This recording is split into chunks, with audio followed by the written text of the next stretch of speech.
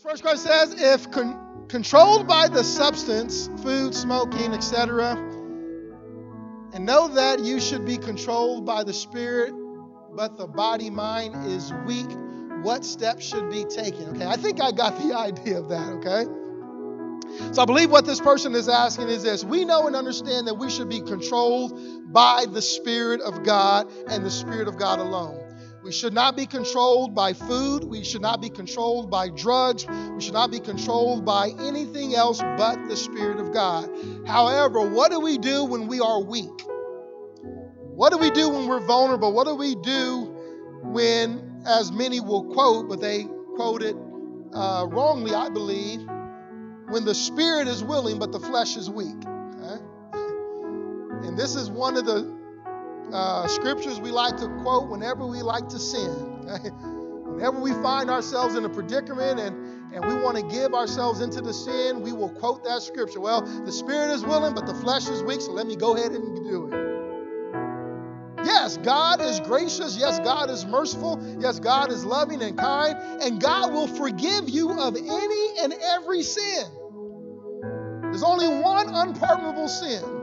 One sin that cannot be forgiven. To blaspheme the Holy Spirit or to reject the working of the Spirit, God cannot forgive that.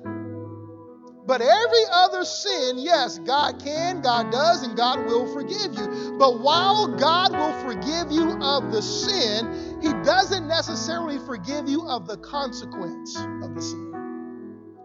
Remember the thief on the cross. He said, today you will be with me in paradise, but he didn't take him off the cross. He still was up there for the crimes that he committed. So while he was forgiven of all of his sin, he was not forgiven of the consequences of his sin. Look, I can decide to cheat on my wife and be forgiven of that sin. But that doesn't mean I'll be forgiven of the consequences. I can lose my wife, I can lose my children, I can lose my church, I can lose my home and my livelihood and everything else. God can forgive me for the sin, but that doesn't mean that I don't have to face the consequences of it. And that's what we have to keep in mind when we are vulnerable, when we are weak, when we are tempted and tested at times to allow other things other than the Holy Spirit control us. We have to think of what is the end result. Yeah, it feels good now. Yeah, it tastes good now. Yeah, it looks good now. But what is it going to lead to later? And when you think of what you have, and when you think of what you have to lose, and when you think of how good God has been to you, then you ought to be willing to let that go. Again, give you the analogy of the stool of your mind. Only one thought can occupy it at a time. So remove that thought of allowing that controlled substance to control you and begin to meditate on Christ again. Begin to meditate on God again. Begin to meditate on His goodness, on His faithfulness, what He has done for you, what He has given you, and all that you have to lose. This is what, Joseph did. This is what Joseph did when Potiphar's wife came on to him and tried to entice him to sleep with her. He says, look, your husband, my boss, has been good to me. He has made me ruler over his house, given me authority over his house. How can I repay good with evil? Joseph begins to recall what he has and also what he has to lose. He recalls the goodness of his master, how his master has been to him. And he says, how can I do this great sin against God? So I believe the way you overcome a moment of weakness is by not dwelling on that thought. And we're going to talk a lot about that when we get into the mind called lust. There's a lot of things we lust for in this life, and when we get to that particular topic, we're going to talk a little bit about that more. Whatever you dwell on, whatever you meditate on, that's what you're going to be drawn to. In coaching, we used to tell the players, don't fumble the ball, don't fumble the ball. So what are they going to do? Fumble the ball. That's what you've drilled into their head. No, tell them, no, hold on to the ball. Hold on to the ball with two hands. Grip that ball twice so that is what they're going to do. So if all you're doing is thinking about sin, don't sin, don't sin, don't give in to that, don't go there, don't do that, don't put that in your body. If that's all you're dwelling on, guess what? That's what you're going to do. No, change the object of what you're thinking about. Think about the goodness of God. Think about what God has given you. Think about what you have to lose. Think about the consequences of that. And I believe when you're in that situation, you just simply change your mind from thinking of that controlled substance to thinking of the things of God. God will give you the power to overcome those temptations. Amen? Any other questions? Got another one? All right, this one says, what we are experiencing and seeing now, coronavirus, death, hatred, food shortage, fulfill signs of the last days or the end times. Okay, so is this pandemic that we are in right now a fulfillment of end time prophecy? Well, it could be. It could be. And the reason why we say it could be is because we know in Matthew 24, Jesus gave us what to look for. Even though he said, no man knows the day nor the hour of my return, he did give us signs of his return, or different things that we can look for along the way. We talked about this when we started the second half of the book of Daniel on prophecy, the road markers. Before we had GPS and Google Maps and all that, you would have to rely on people giving you road markers. You know, there's a Walmart up the road, then you're going to go over some railroad tracks, and there'll be a blue house to your right. You will look for those markers and know, okay, I'm getting closer and closer and closer to my destination. Well, Jesus did the same thing. He says, even though you don't know the day or the hour of my return, let me give you some road markers. There will be wars and rumors of wars. There will be earthquakes, there will be famines, and there will be pestilences. Pestilences are plagues or diseases.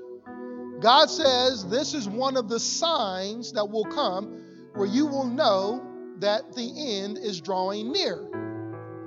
But the question that people usually have, or they come back with, is this. They say, well, wait a minute, we've always had those things. We've always had wars and rumors of wars and earthquakes and famines and pestilences and all kinds of things. We've always had those things. Yes, that is true.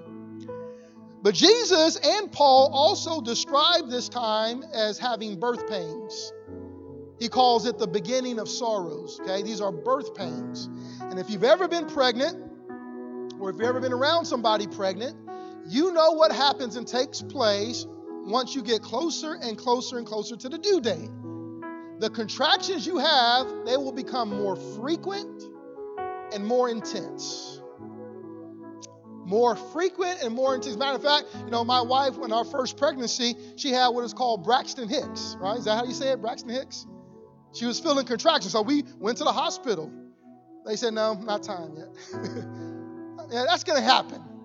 From time to time, every now and then, you're going to get these contractions, but it's not time yet. Once they become more frequent and more intense, then you come in because it's almost there. So we've always had these things, but if they become more frequent and more intensified, like this one, never in our lifetime have we seen something like this. One single event that has affected the entire world and has messed up so many industries and systems. We haven't seen this in our lifetime. So this is definitely more intense than we've seen, at least in our lifetime. But is it going to now become more frequent? Is there something waiting on the other side of this that is going to happen and cause this thing to go rapidly into the return of Christ? Not on earth. Remember what we said. He first comes in the air to call his church up to himself. And then when the 7-year peace treaty is signed, that will begin the last 7 years of time on earth before Jesus comes back as the king that he is. So is this a fulfillment of end time prophecy? It could be. It could be. We just simply have to wait and see. But whether it is or it isn't, as we preach today, be sober-minded. Be ready, stay ready, and get as many other people ready as you possibly can. Because I would rather believe that this is the fulfillment of end times and Jesus is on his way and be ready for him than believe that it's not the fulfillment of end time prophecy. Jesus is not on his way, but he comes and I'm not ready for him.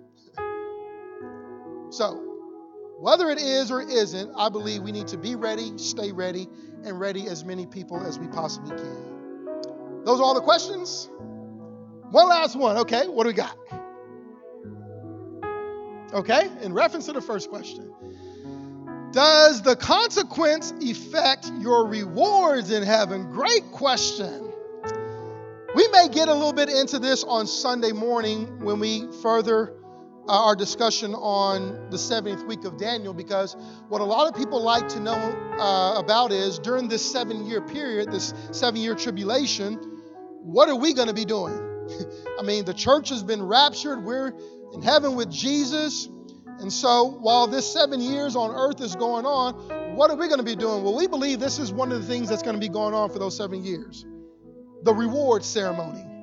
The reward ceremony is found in the book of Corinthians, where Paul talks about God taking all the things that we have done and placing it on his altar and then setting fire to it. Okay? And Paul admonishes us to make sure what he sets on that altar is gold, silver, and precious stone, not wood, hay, and stubble. In other words, you want to set on this altar what is refined by fire and not what's destroyed by fire, so that when the fire goes out, you will have something left and you will be rewarded accordingly. That is what Scripture says. Okay? So how does our moment of weakness play a role or play a part in our rewards? Well, I believe our reward will be based on two things. Okay? I believe our reward that we're going to receive in heaven for our works are based on two things: our obedience and our faithfulness. Okay? Our obedience and our faithfulness. You are not to compare your life with any other Christian. You're not to compare your church with any other church. You're not to compare your life with anything or anybody else, because you are running this race against you.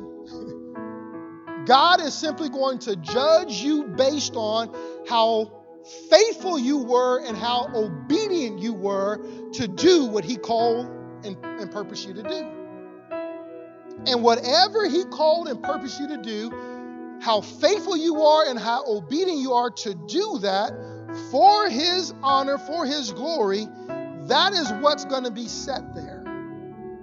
So anything else that takes away from that, it will simply take away from what you are placing on that altar. So again, let's use the example again. I have an affair, cheat on my wife. Okay? I'm forgiven of that sin. If I repent, confess my sin, go to the Lord, I'm forgiven of that sin. I may have to face consequences now, and one of those consequences means I lose the church. I have to sit down. I'm no longer able to pastor or shepherd this flock because of what I have done. Okay? Now I'm losing out on reward, because all the time where I'm sitting out or sitting down because of my sin, I'm not able to work or fulfill the calling or the purpose of God in my life. So even if it's, say, a year that I sit down and I get under somebody else and I go to counseling and I do that, well, within that year, think of all the things that I could have done that could have contributed to the glory of God and the advancement of his kingdom that I'm now not able to do. So I believe that may be one of the ways your reward may be affected or impacted by your decision to give into sin or give into a moment of weakness, because it could halt what God wants to do in your life and through your life, which would then affect all the things that you are able to bring to the altar of God, because God says whatever is left after the fire is what you will be rewarded according to. So if you have a lot there, then you will be rewarded accordingly. If you have nothing there, you will be rewarded accordingly, which means God says you will suffer loss. So that may be one of the ways. There may be other ways where the choices or decisions we make to give into our moments of weakness may impact our reward, but that may be one way, most definitely. All right, is that it? That is it.